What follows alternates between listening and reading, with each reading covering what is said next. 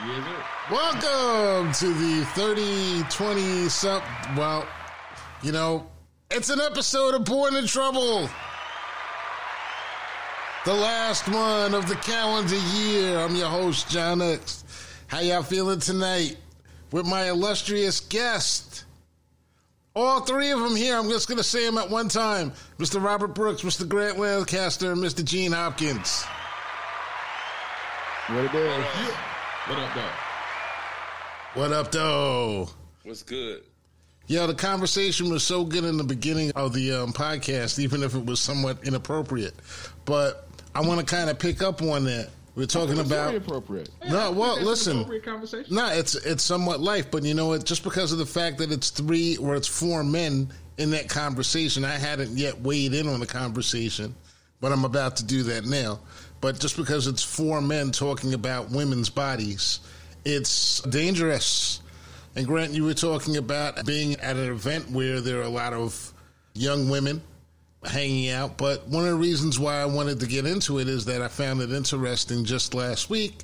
They were talking about COVID-related development in children. And it turns out that there's something that's gone on with the younger people, the younger generation. And that is they're finding some of these young women are actually experiencing development at an earlier stage. And they're saying that it's COVID-related. So... basically, it's COVID related in the virus itself, or in the as a side effect of the shot. They're not saying which one or the other. They're not saying exactly what the reason is. They're trying to figure out exactly what the reasons are. But they're saying that young girls are developing at a lot younger age. Some of them, they're seeing a higher percentage of women, say at 9 years old. That's not a woman. Females. No. 9 years old, for example, are experiencing, what's the term? When you have your first... They're developing, but they're starting to bud. They're starting to, yeah, whatever it is. They're getting their cycles. They're getting their cycles early. They're getting their cycles early. Puberty, exactly. You see, that just shows you how long it's been since I've had that conversation. And I didn't have to have that conversation because my daughter is like almost 30 now. So...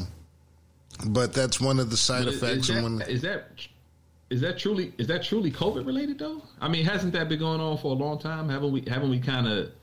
I thought they had kind of there was kind of an understanding that based off of how food is brought to the table, be it shit that you prepare at home or fast food shit, the way the shit is just brought to the table. All the hormones and everything in it, all the hormones and everything has been pushing that number down over the years. Yeah, that's a fact. But they actually saw a bump this year. And it was correlated directly with COVID. So maybe it's the two things in confluence. It could be all of the foods that we were getting that are now being shipped to us via Amazon during COVID.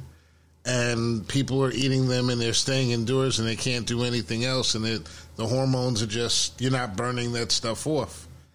And a lot of these people... You don't burn those off anyway. Like, that's just... it is what it is. Yeah, I think you can go exercise all you want. You ain't burning that off. Yeah, well, you know, these are... no titties. These are mysteries for... he's tried. These are mysteries for the declawed FDA. But, gentlemen, what I wanted to ask you was that it's the end of the year already, Born in Trouble. So, I just wanted to know what was your end of the year like? And if you could repeat this year all over again, would you do it? And I'm going to start with the person who usually has the most to say. So, Gene Hopkins, end of the year. If you could repeat this year, if you had to repeat this year with all the changes that you went through and all the things that you've experienced, would you be willing to live 2022 over again? Or would I do it differently? Or would you do it differently? It's same thing. It's all in there. No, probably just minor little things here and there, but no, and I don't want to do this shit again. Hell, you know, it was just, it was work. I was busy this year. Right. Yo, a lot of folks died too. Shit, man, I've been to a lot of funerals this year. Now I don't want to do this. This year's gone. This year's gone. It was cool. It was cool. Yeah, it was cool though. Oh yeah, another year. Okay, relocated, so that's a good thing. Grant, what about you? Would you do the year over again if you could? Nah, I'm constantly looking forward. I don't want to go backward. I think the things that happened. My shit is pretty good, man. My shit was pretty good. I didn't have anything major. I mean, I had some, like Gene said, I had some people pass away. I had some bad things. I had some good things, but it's just life, man. Keep it moving. All right. And Mr. Brooks, finally, you had a pretty good year, at least professionally. You made to the World Series. You made some Quan. You got some nice Quan. So that's always a good thing. Would you do it again, or if I had to, if they're making me, but otherwise, like it's a good base to build off of. Right. Let's keep building. Let's just keep building. Springboard this piece and getting it right. I'm a year closer to being fully paroled, man. How so? Yes, sir. X is done. X is done. Well, because you're done. Your kids are out. Mine graduated college this year, so that was a great moment. Got some good photos. And now we just got to wait for her to, get a job and get off the payroll. So. Oh yeah, this work got to get done now. This is when it starts. Yeah, exactly. Now we trying to get her off the payroll. So let's keep this rascal moving forward, man. I guess that's a good thing. Now let me ask you the same question. It's a great thing. She's embarking on her journey, man. That it is what's up. Let me ask you in terms of black people, do you believe that it was a year of good things? Do you think that it was a year of progress in terms of black people? And Grant, I want you to answer that first. In regards to what? In regards to anything. Progress in what area? Political, financial, family, personal. Well, I mean, we showed incredible love for the deceased, but unfortunately, we caused far too many of our brothers and sisters to be deceased. So that shit was a massive failure. We had over 500 gun deaths in Philadelphia this year, and unfortunately, the lion's share of them were in our community. So that was some bullshit. We failed miserably in that regard. But all the internet love that we send to rappers and stuff when they pass away, it's kind of touching. It's good to see black love. Black love in the club. Yeah. Wanna make love in this club. In this club. We ain't gonna have good stories to tell until we understand the game and how it's being played and start playing the game. Grant, what are you worried about? All the wrong shit still. Grant, what do you think about this year? You think it was a good year of progress for the community on the whole? Oh, honestly, I think black people's progress is over. I don't think we're progressing anymore. I don't think we're regressing. I don't think we're going to progress anymore. And I think that because I believe that too many of us believe that we have kind of overcome already. You know what I mean? Like in a lot of our minds, I think we believe that we're there because we have the Kanyes, we have the, all the hip hop dudes, all the sports dudes. We have all these cats out there blinging. Everybody's going to Dubai these days. Everybody's best lifing it at least on Instagram and Snapchat and all that shit. So, I think that we think as a whole, we've already overcome and there's no more progress to be made. So niggas ain't really trying to make any more progress. As a whole, people are always trying to progress personally. But damn, man. Gene, would you co-sign that, bro? Or Jesus, man, I'm about to slip my wrist if you keep talking. I was just saying, dude. Just saying. Shit is bad out there. I thought I was bringing the room down with 500 guests. I can walk out into. Goddamn. Yeah.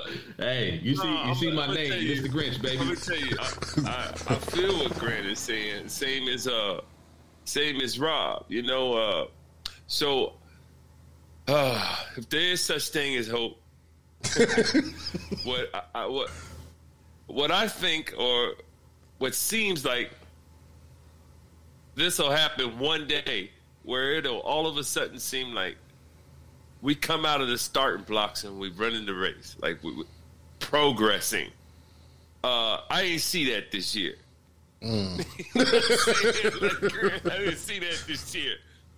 However, I think the math adds up to, a huge awakening at some point. Well, I'm glad that you mentioned running a race. I'm glad you mentioned running a race, because this was a very interesting year for two brothers that were well known for their 440 times.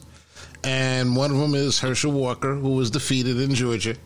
The other is brother Deion Sanders, now head football coach at Colorado University, Colorado, whatever.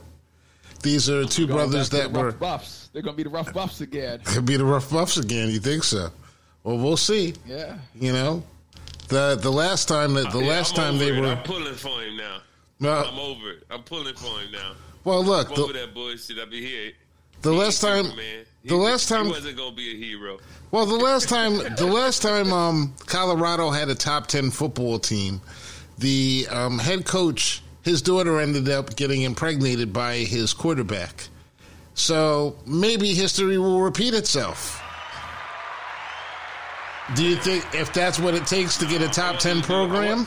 I want him to do well with his son. I do want him to do well with his son. Now, it's whatever. I'm telling you, there's a spot in my heart for all Florida boys, because Clyde was a true Florida boy. That was my stepfather. Mm-hmm. And so, I feel them and their quirkiness and their countryness and all that. I feel them. And I also understand some history about Florida because of Clyde.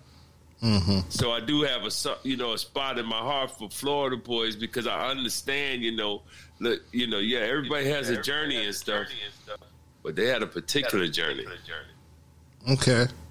Well, it was rough. Well, if we want to talk about Florida boys, we're going to also talk about Ed Reed, because now we're in a different situation. Feedback, I think, from Grant. He switched headsets. Yeah, I got it. I'm sorry. Yeah.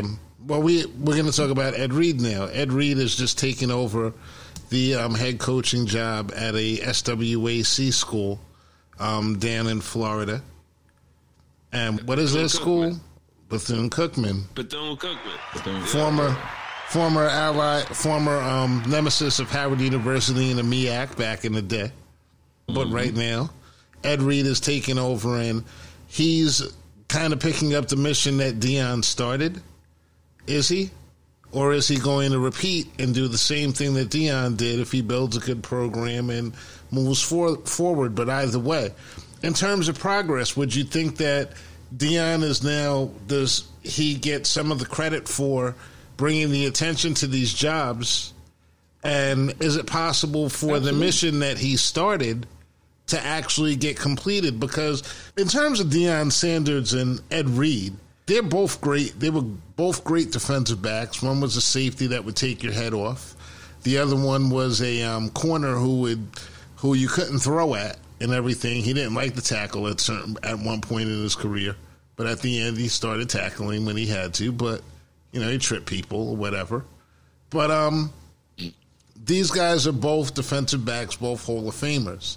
But what strikes me about the difference between these two men is that Ed Reed, he played college football at a time when I was a college football fan. I know Rob remembers him. I don't know how deep you were, Gene, into watching him, but Ed Reed would take your head off. That was a rough and tough dude. I watched him most of his career. I watched it. Yeah, most of his. I mean, and for the Ravens, but I mean, even going back to Florida. But this is a guy. He's no nonsense, And Deion, he's the suit wearing, gold chain packing, fedora cap wearing. He's got his gaiters. He's looking good. He's prime time. That's prime time. Do you think that black college football is in better hands with the Ed Reeds of the world as opposed to the Deion Sanders? That's what I'm posing right now. No, you need them both. You need them. You definitely need them both. You need them both. Yeah. Because, the Ed Reeds of the world, they're going to come in, they're going to do the job. And, things happen. He moves on. That'll be it. But Deion made sure that everybody knew what was going on there. Deion was posting his speeches, the meetings, his team meetings and stuff. He was posting that stuff online. Like, he was actually trying to make sure that there was light shining on what was going on. So, the other brothers just coming in and coaching. They do a lot of the other stuff. Yeah. They may do a lot of the other stuff in terms of recruiting other high-level players to come in and share what they know with these kids in the SWAC. But, Deion, you need guys like Deion who are going to come and make some noise and make sure everybody sees, hey, look at me, look at me, look at me. I mean, that's Deion's MO as always. Look at me, look at me, look at me. Hey, I'm tired of talking about me. Why don't you talk about me? He still got to prove he can win them games like Deion did. It's about coaching. To your question, at the end of the John, day, it's about coaching. The best one is the best coach. That's who the best one is, and that's yet to be determined. But I think you need them both in the arena of black college football. Well, you have Eddie George. HBCUs are fighting. They're fighting a different battle. Definitely. HBCUs are fighting a different battle, though. I don't think HBCUs are necessarily. It's not simply the coaching. You know what I mean? It's about the ability to recruit the players. It's about the facilities. It's about the you know what I mean? Like, it's the money becomes a much bigger piece when you start talking about an HBCU. Yeah, there's no SWAC network. Right. Right. There's no but there will be network. We will. Well, the problem is the cable model is collapsing. At the same time that all this attention has been brought to the SWAC, right? The cable model is collapsing. So all of these Big Ten network, Pac-12 network, they've caused all this realignment to try and make the conferences more attractive to get these TV dollars. Yeah. So that's why you're going to wind up having Maryland, UCLA, USC, Rutgers are going to be in the same conference in 3 years. Ridiculous. Like the Big Ten. Yeah. It is ridiculous. If all the Ed Reeds or Deion Sanders fall into these HBCUs, the cameras are coming. The network, everybody's coming because that's what the people are going to want to see. Only if the kids come. Only if the kids come. And to get the kids to come, you got to get, hey, you go to the locker room at, we had this kid who played at Drexel. I'll use mid-level college basketball as sort of an example. We had this kid who played at Drexel. He now plays for the Phoenix Suns. His 5th year, he took his gear and went elsewhere because, at Drexel, the locker room is a locker room inside of a larger locker room. So, like, if you want to go to the locker room, you got to walk through this other locker room, and there's like a 65-year-old professor who's sitting there, like, just sitting on the bench with his nutsack hanging out. And once you're in the locker room, you're in the middle of an island, right? Where you go to the locker room at Kentucky. Well, the locker room is also connected to the trainer's room, and that's connected to the practice court, and that's connected to the study hall, and then there's a gym attached to that, and then there's a room with some pool tables and some ping pong tables, and there's another room with just some couches in it and a big TV. So do you want to be able to go? You want to go to a school where they're rationing? What's that stuff? That milk? There's this hydration product. It's got milk in the name of it, but like at one point, they're like, okay, basketball players can each have one a day, or do you want to go to a place where you can have like 12 muscle a day milk if you want to? Yeah, muscle milk. Mm-hmm. Like you can have 12 of them. Look, there's a whole kitchen in there just for you guys. Like, it's an arms race. College football and basketball is also an arms race. You're appealing to 16 and 17-year-old boys, and bells and whistles quite often win the day. And I can imagine these MEAC schools have none of that. Now let's tie this up to how this first started with Progress. And I mentioned that at one point there's going to become, I think, there's going to be a mass movement of some type. You can call it awakening or whatever, but towards a progress direction. And this is one of the areas that can happen because I can see it. Because you talking about men with gold jackets with Deion and Ed Reeves. I'm talking about if the gold jackets start coming they can go to the living room and say, listen, this is where we're making a change. Yeah, you can go there and have those comforts and this and that and everything else. But you can go. I think because they go there, will be. They have to get the schools. You know, these schools are historically underfunded. Like, I mean, you know, X went to Howard. You know, Grant went to Howard. Like, some of them dorms were a joke, man. Yeah. Oh, you know, absolutely. I went to Temple, right? Temple built Edberg Olson Hall, their football facility, open in like 2002. So right on campus, they opened a building, got all the meeting rooms, got a 100-yard practice field. It also has an 80-yard turf field right next to it. And the day they opened it, it was outdated. It was still behind half the facilities in the country. Mm-hmm. At that point, Penn State had already opened up a full domed building where they could practice the kicking game. Like, they can go in and practice. They can practice football every day of the year and never go outside. They got enough room to go offense on one side, defense on the other, special teams over there. Temple was happy at that point just to get a practice field and a building that was dedicated to them. Like, you're talking about millions of dollars of investment that these schools have to make. And these schools are having problems just making the ends meet. So, I mean, you're talking about colossal investment, and you have to get backers to do that. Well, okay. And unfortunately, we as a people have not been great about giving back to our institutions. All right, besides the church. Because, like, let's be real. No, we tithe. Because we get shamed if we don't. That's right, we tithe. You know, but okay. So let's look at it from a different perspective, because really, what I wanted to talk about is, by acknowledging the differences between Primetime and Ed Reed, what we're also acknowledging is the differences between the hard work of grinding it out and the hard work of grinding it out until you get the chance to a better deal, which is basically America. Right? That's basically America. You start a company, you want your company to go well until somebody can come in, somebody else comes and franchises you out or buys you out at a higher number. And then now you own stock in that company, and you have less to do on a daily basis, and you've got more resources. So Dion went for more resources. What we're talking about with the HBCUs and black college football is actually hard work. And part of that starts with advertising and commercialism and entertainment. And like you said, like Graham, we went to Howard. What's the best thing about the football game? The halftime show. The band at halftime. The band, the halftime show. You know, what is every black college... What does black colleges, what do we have all in common? We all have famous alumni in the entertainment field, in entertainment fields.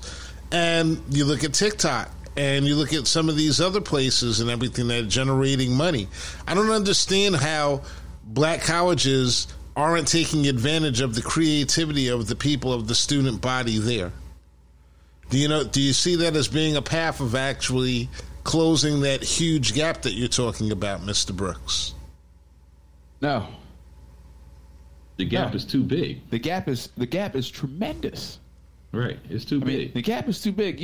And you know, those algorithms are constantly shifting. Like, influencers, they get up, some of them actually get rich. A lot of them just get burnt out.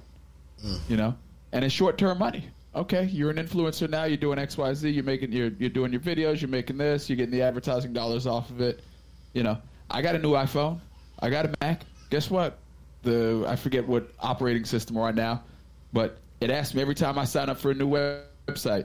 Ask this app not to track me. Ask this site not to track me. And I always say, don't track me. I'm cutting into people's advertising dollars when I do that. Mm-hmm. And privacy is a big thing. I have commercials all the time. I'm watching the West Wing marathon. It's on all week on HL and Headline News. You know, and every hour or so you see a commercial about some web browser that hides your history, your browser history, whatever, keeps people from tracking you. That's cutting into those dollars. I mean, there's a movement afoot to sort of protect internet privacy, and part of that cuts into the dollars of the TikToks of the world. I mean, we got senators who are trying to ban TikTok now. Well, it's a Chinese company, and the Chinese are getting all the data.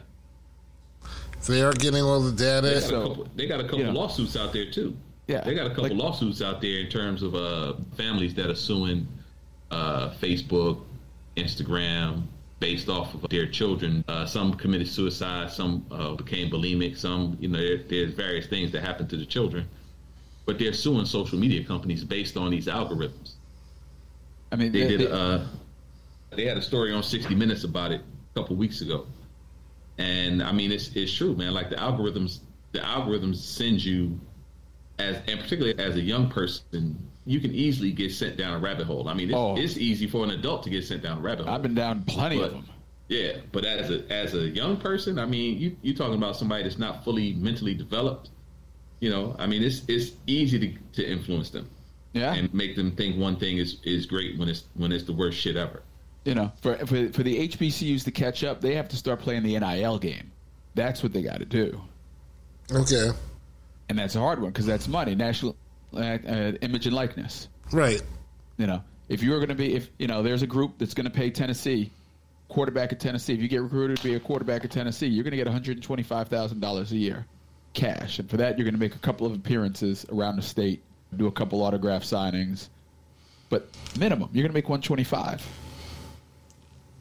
They got to get into that game. They got to be able to. And Deion started to do that. Like Deion brought that to Jackson State. Mm-hmm. Heck, his salary is going to be paid by boosters in Colorado. Like the school's not even paying his salary. Boosters are going to pay his salary, and that's what happens at a lot of those schools, at Texas, whatever. Even at schools like Drexel, whatever. When they decide they're going to make a move on the coach, first thing they do is talk to the board of trustees, and then the board of trustees goes and passes the hat around. To say, hey, you guys don't particularly like this coach. Well, he's got another 2 years on his contract. If we're going to make a move on him, we're going to have to buy him out. We're going to send the hat around now and see what everybody puts in there. If you really don't want this guy here anymore, then get rid of him. Kindly make your feelings known by placing them in the hat. You're speaking about things and those schools are going to have to start to do that. Yeah, you're definitely speaking about deeper pockets in the alumni, and HBCUs don't have those types of connections even outside of the schools. The only ones that really could make a commitment to doing that, I would guess off the top of my head, would be Howard and Morehouse. And Howard and Morehouse are really not so interested in being known with athletics, especially not football. Yeah. Here's a Morehouse, one of our favorite human beings, just because he's such a lightning rod as an individual, wants to go on tour next year. He's gotten out of jail and he wants to go out. He wants to go on a tour, and I don't know whether it's going to be true stand up, or whether it's going to be just him telling his story and putting some funny anecdotes in there because he can't help himself, but. If he wanted to, he could set up the Morehouse football program all on his own. He could endow that thing at a number and make them ultra competitive. Oh, you're talking about Mr. Cosby. He's a William H. Cosby Jr. Oh. Would they take his money? He can make them all. He can make them all solid. But they've made his money so dirty at this point that. These, like I said, he's going to go on tour this year. We're going to find out how these black institutions people think his money is. These black institutions. Where it came from. The first thing that they would do to the Morehouse program is they would Kyrie Irving that program right away.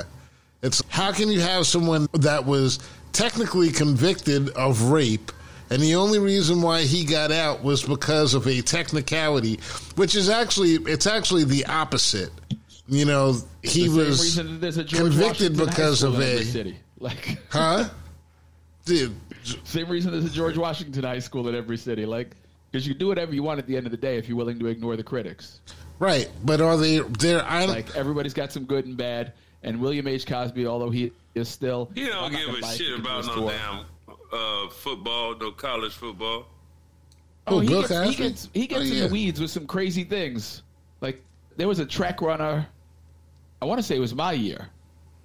Out of I can't remember, it was William Penn. It was William Penn High School in Philly, and this kid was running unbelievable quarters. Like I think he was running a quarter as a high school senior at 49 or 50. Okay. And he got involved at a level look, I'll do anything if you go to Morehouse. I'll cover everything if you go to Morehouse. Mm-hmm. kid didn't really want to go to Morehouse. He wanted to go to this other school and run. Morehouse didn't have the facilities. They didn't have the coaching. We get to Morehouse to find out that the kid would inhale before he ran his first step and didn't breathe again until he got all the way around the track. What? They had to teach him to breathe in college to get him to run faster. And the folks at Morehouse just weren't really equipped for that. He just got injured, and it was a whole bunch of mess. He never became what he could have been. But he's not afraid to get in the weeds and get involved. Like he gets into some granular junk. Black people aren't ready to forgive Bill Cosby, though. Knew that he got into some granular junk because he always wanted to have lunch with somebody. Oh, you had a 30-second part on the show. He would love to have lunch with you. But black people aren't ready to forgive Bill Cosby yet, though. They're like, We'll find out. Because they buy tickets for his tour. They're not. They're not. They're going to be boicotting him. As a whole, they're going to look at. Here's the thing. You agree with them not forgiving him? I'm saying I agree with the sentiment that as a whole we're not willing to forgive Bill Cosby. I don't know if we're that mad at him. But here's I don't think we really care about it like that. However, I think that once white people start talking shit about it, we're gonna submit. There it is. Even though we don't really respectability politics. Yeah. Right. Yeah. I don't think that we really give a damn about the whole Bill Cosby situation as a whole. Right. But I think when white people start squawking, or the news, maybe it ain't just white people, but when shit starts coming out in the news that Bill Cosby is going on tour or whatever, you know what I'm saying? Like, black people are just gonna back down because that's what we do. Oh yeah, he ain't getting no tour. We'll see. Well, let's go back to Let's go. He knows too many nutcases out here. I don't even think he's interested in that. Supposedly he is. We'll see. We'll find out. Man, do you see how that man was walking coming out of prison? Man, he need to go sit down somewhere. Well, the act is over now. Done. The act is over now. Like, the frail old man thing is done. I'm sure he in his house, like, he's a frail old man. Right. He doing that dance that he did on the beginning of the Cosby Show. Like, he's smoking a joint every night, and he survived jail. He's tough. He's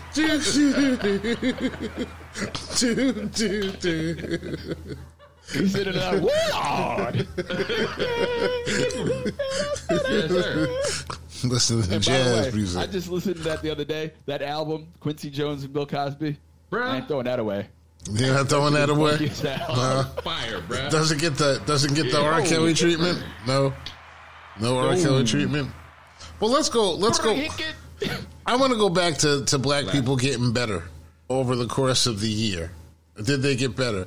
Now, you guys just gave me a hypothetical I could just play with right now. Would it be better if black people were to do what a lot of other groups have done over the history of the world? For example, you look at the city of Miami.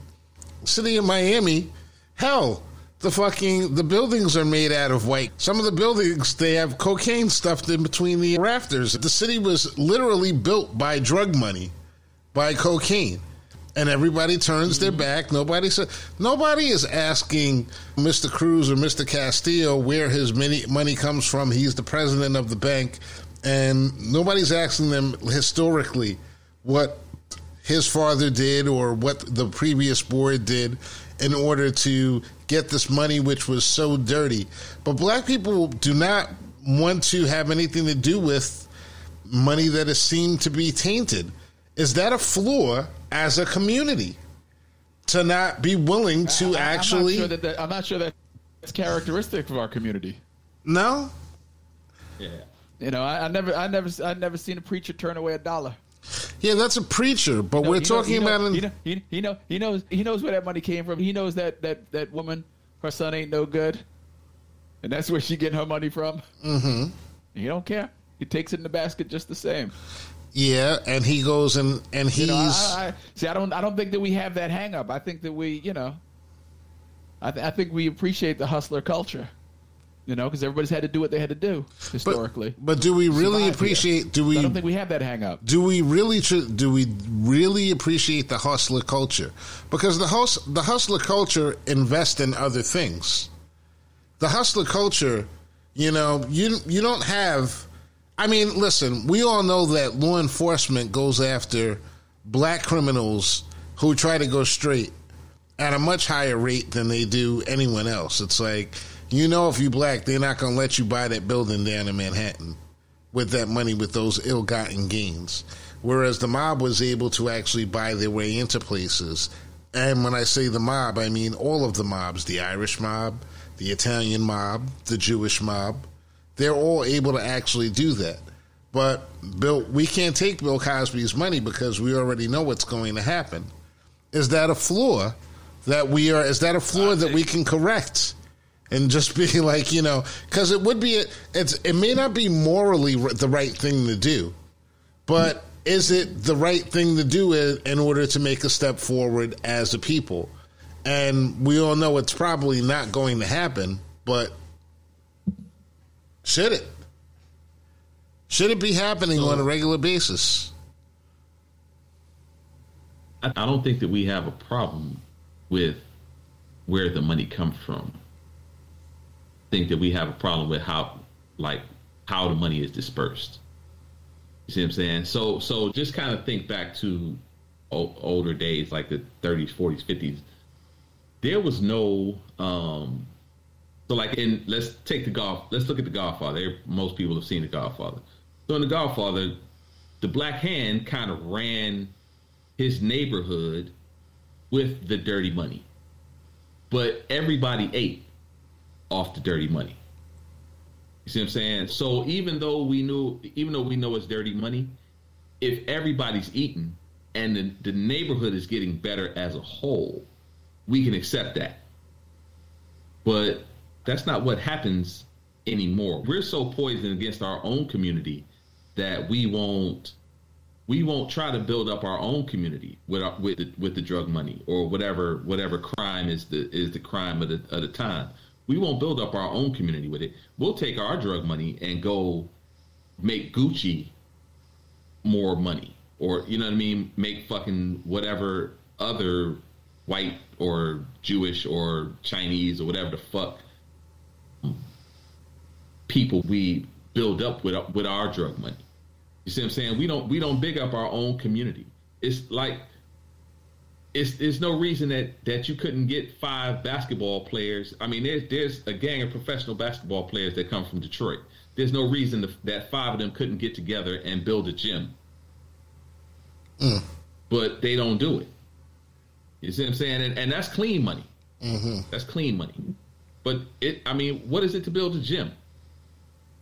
You know what I mean? I mean, it's a pole barn pretty much. It don't take much but the land to build a gym. But you can't even get five basketball players to build a gym. Oh, KD's done a bunch in the DMV area. Durant has built like a whole. He got a whole AAU thing. He's got a whole academy going. But yeah, like that is clean money. Like we could do that. Yeah. We could do that easily. Yeah, I mean, and when you start talking about support for HBCUs, like so I'm not mad at Dion, and just kind of to circle back, I'm not mad at Dion. I never was mad at Dion, but I was disappointed because I thought that the movement was bigger than his job. In my opinion, but I thought it was. But clearly he didn't. So that's fine. But at the same time, all the people that talk shit about Dion moving on, who made donations to Jackson State? Who made donations to Howard? Who, you know what I mean? Like, who? Put your money where your mouth is, my guy. Don't. Yeah. You know, I mean, and I'm saying this for people who have money and thought that it was a good idea. Right? Well, if you have money, throw a couple dollars at it. Well, for a long time, in order for throw a couple dollars.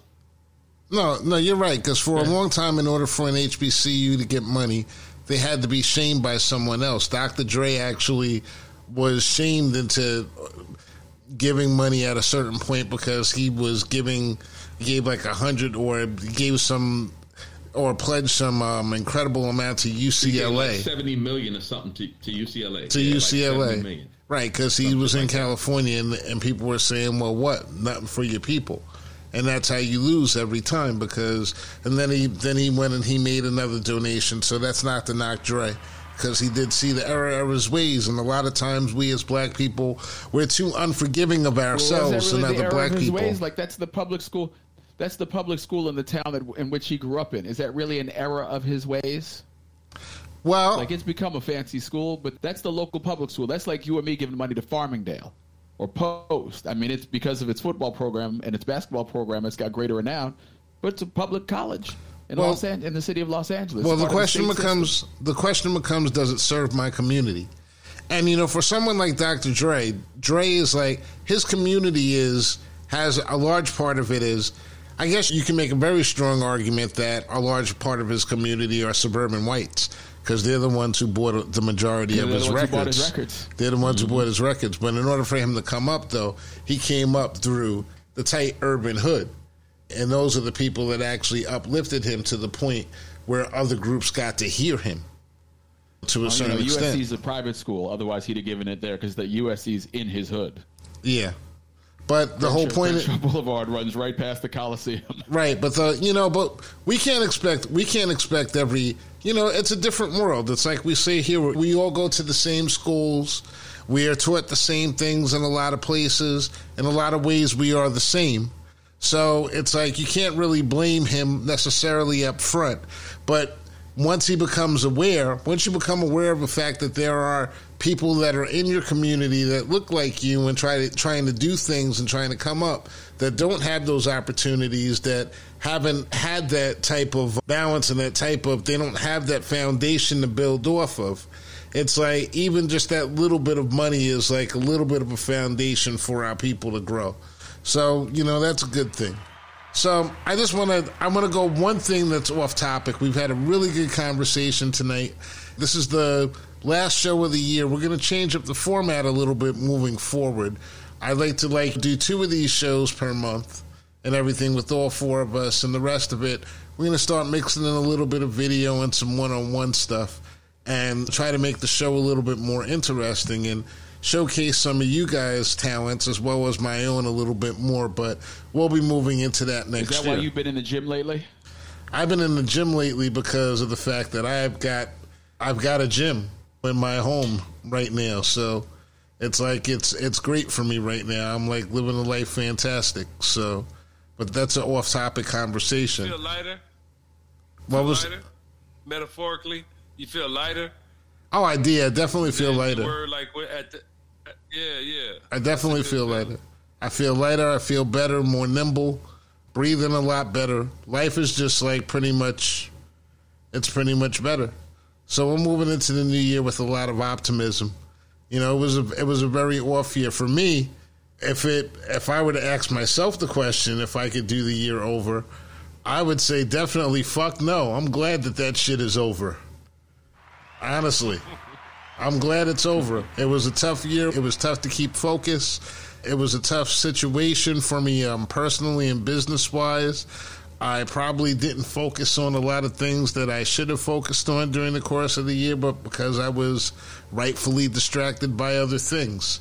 But, somehow I found my way through the woods, and we're out on the other side of the clearing, and we're moving forward. So, 2023... I'm ready to fucking punch you in the goddamn eye. So that's the way I start off with violence. Choosing violence. Get in my way, I'm going to punch you in the goddamn eye. Don't do it, homie. Don't choose violence. Don't choose violence. So what's the off-topic thing that you were going to talk about? The off-topic thing I'm going to talk about is... there was something, I'm sure you guys have seen it on the news. This guy on Long Island, your old hunting grounds, your old stalking grounds for the 3 of you, Mr. George Santos was just elected to the former seat of the great Republican Congressman Peter King. George Santos. Do you guys know what he is? You know all about it, Rob. He might be a complete and total liar. This dude He might be the most. He's making Donald Trump look like a truth wagon. This dude is like the American dream, bro. I thought about him today. I'm like, yo, this dude is the American dream. You can wake up any morning. I used to always say you can wake up any morning and become anything that you want to. And that motherfucker woke up and decided he wanted to be a U.S. congressman. And it took him about 10 years, Who is he? a little bit more than 10 years from his last crime. Who is he? Who is George Santos? Well, let me tell you. Right. Dude, Yeah. he's not 10 years away from his last crime. He's like 9 weeks away from his last He's crime. 9 weeks. They looking into how he came up with all this money. Okay. He's under investigation because they're trying to figure out how he got all this money. Plus, he's under investigation because he's got federal election law finance laws. Well, let me violated. Let me answer Gene's question. Who is George Santos? Soon to be Congressman George Santos. Who's going to hold the seat of the former Republican eyesore, Pete King, or whatever, Peter King. This was a guy who hated us with a passion. So I think it's really great years later to see what's going on with his former congressional seat. This guy was elected to represent Northern Long Island and Queens. He was elected, he claims to be, now this is the good one. This is the really good part. Did you know he's biracial? His father was African American with Angolan roots. Did you know that? Oh, no, I didn't know that. I was unaware of that. I know he had claims of Jewish ancestry. Do you know who else was unaware of that fact? His mama, because it turns out to not be true. That's right. His mama knows nothing about Angolan roots and black men. Okay? It gets better. It gets better. That's just... He called himself... How does it... Here's a question. Like, all this... You're going to hear all this stuff. He won. Right, John's going to lay out this litany of claims that this guy's made, and they're all verifiably false. How is it that he got to election day before somebody blew the whistle on him? That's what I want to know. Well, this is the whole point. This is the whole point. He has claimed himself to be a proud Jew. Okay? Put it like this. Y'all are some pretty brown brothers that are on this thing. He's probably the brownest thing that was on this thing. That's on this thing. So it's like, so that had me thinking about Kyrie Irving and the whole, is he a Semite or is he an anti-Semite? Who's worse, George Santos or Kyrie Irving? That was my next thought, but that's just me. What you got to keep listing. You got to keep adding the BS on though. So he's not a Jew. Well, listen, listen. He said he never claimed, after saying he was a proud Jew, he said he always said he was Jew-ish. Not Jew-ish. Jew-ish. But Jew. You know, like kind of, sort of, like, you know, like black-ish. Kind of, sort of like, you know, I like a smear of cream cheese on my bagel, but I don't go to temple. Yeah, right. Like, it's sort of like the series Black-ish if it weren't about a black family. The family were actually his... Well, we don't know what he is. Check for it in Brazil. Check for it in Brazil, bro. And this man was elected to represent, this is the kicker, the wealthiest district in New York State. But there's more. Yeah, criminals like His criminals. mama died in... Didn't he say his mama died in 9/11 or some shit? Too? His mom died. He said that his mom died due to 9/11 related causes, but she died like 13 years after the event. Like she died like in 2015. And she was actually he went to a college. She was actually at HHA. That he never attended to. Yeah. Yeah. He claimed he went to a college that he never went to. He claimed that he worked for two high-end finance companies that he never worked for. Trump did the same thing. What can they convict him on? No. This is a complete and total fabric. Like, it's like taking your resume and sending it to a poet and saying, "Say something nice about me," and then just handing that around. Yes. He's on the George Costanza side of the game. But you know what? But you know what? What Gene just said. What Gene just said is true and everything, and that's the point that George is taking. I haven't done anything wrong. I'm going to be signed. I'm going to take the oath and join Congress in a couple of weeks with the rest of my incoming class. He thinks he's going to be effective. And then he said, hey, Biden's been lying to people for 40 years. There's no difference between what he did and what I did. Let me ask you something. Is there anything they can convict him on right now? Yeah, probably. Possibly, so yes. This guy was borderline destitute 2 years ago. He was involved with a company. He left just before they got shut down for being a Ponzi scheme. So he wasn't indicted in that. But he listed his annual income as less than $55,000 a year because he tried to run in 2020. So in his financial statements then, he said he was making less than $55,000 a year. He now has this job in which he connects high-end people to goods and services, and he claims to be making multi-millions of dollars every year. He loaned his campaign $700,000 of his own money. Wow. So this guy went from zero to millions in 2 years. So they're investigating where the money is coming from. Because he's like, the way he describes, somebody asked him to describe his job. He said, well, let's say person A has a boat that they want to sell. These type of people are selling yachts. Person A has a yacht that they want to sell. They're not going to list it with a broker. So he'll go through his Rolodex and he'll call some people and say, hey, you in the market for a boat? I got this guy who's got a boat for you. And his commission on that could be $200,000-$300,000. That's what he describes his job as being these days.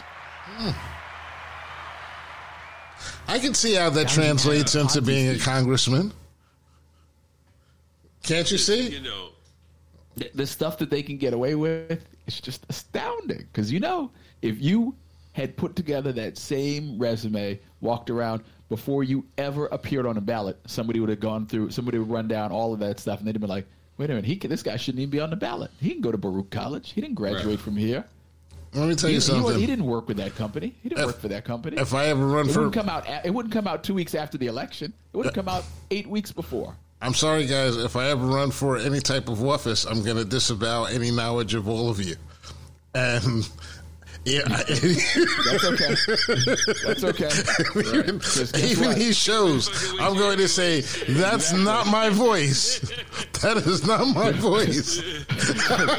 They got 121 episodes of this. One, and two. It wasn't me. There'll be a bunch of us sitting in a room. I'll be sitting in a room. We're like, I haven't seen you in 1,000 years. What are you doing here? Wasn't me. I haven't seen you in 20 years. Wasn't me. We'll all be getting deposed. See, now you're mentioning people's names, and there's nothing untoward with either one of those young ladies. So it's like, I don't even know why you're mentioning that. You're just causing them problems right now. No one's going to listen to it. Hopefully they don't get forwarded, because can you just see the fight that you're causing right now? Can you see the fight? It's unnecessary, bro. It's unnecessary. Well, my bad. There's one way to avoid the fights. Don't edit this until after New Year's Eve. At least you can get your New Year's nookie, and then all hell can break loose. Well, thank you. Well, it's not going to help me any. Trying to help you, brother. My bad. I know the money's gone, but I bet when the odds was like 12.50, I put 50 on 10. Just because I don't like it. You put 50 on Tennessee? Yeah, when it was plus 12.50. Oh, damn! Nice. So I think the money gone. But you put it on the money line, or you put it on with the spread. Oh. Nah, money line. Yeah, fellas, so guess what? Dallas sucks. We just about hit our hour. Somebody's echoing crazy right now. Echo. Born in trouble. We'll be back. Yeah, my headphones died. I'm on the computer speakers. That's what's up, though. Remind me of them old basement parties. I don't remember any basement parties in any era whatsoever. It wasn't me. I'm going to start my campaign for president next. I'm running for president, B, because if Santos can do that, I'm sure I can get I can at least get vice president, bro. At least I can make up better stories than that. I can make up better stories than that. Well, seriously. I think it would be great if you did that, because the next year, at the end of the year, we could sit down and say, when you say, have we made any progress? Have black people made any progress? We're like, see what they did to your campaign? No.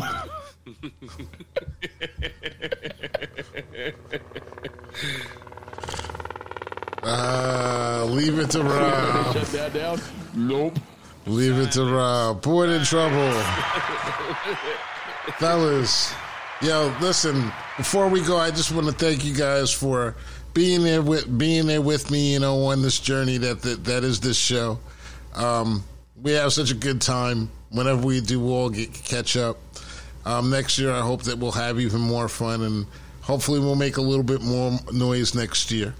And I'll be a little bit more focused. I'll definitely be better focused next year. So that I can promise you. And, I think this was a very good start. And from the A, I'm going to say Mr. Dub K.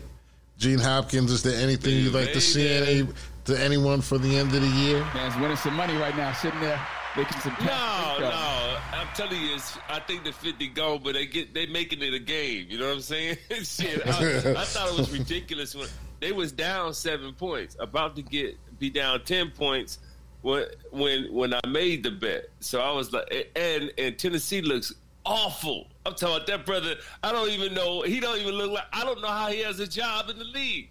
But he just threw a goddamn touchdown. From the A. It was the dumb kid. And, of course, from Detroit, Michigan, home of City Wings and Amish Girls. 2896 West Grand Boulevard, baby. Come down and get you some. Wings. Spicy wings. Mr. Grant Lancaster, my ace boom coon. Shout out to you, brother. And of course, the Black Cloud. One rating on everyone's parade. The man who knows more information about me than anyone else and can probably derail my campaign in a single half-an-hour session with the FBI, Mr. Robert Brooks. Well, considering you single-handedly derailed any political aspirations I had with that Wild Robert Beast documentary.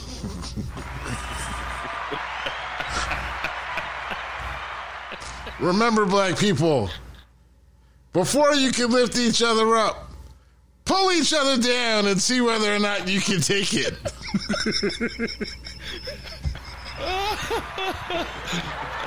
I'm going to tell you something. I'm talking about the Brentwood.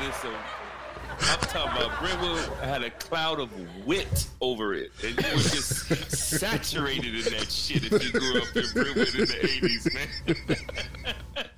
Yo, man, I'm glad. Funny dudes, man.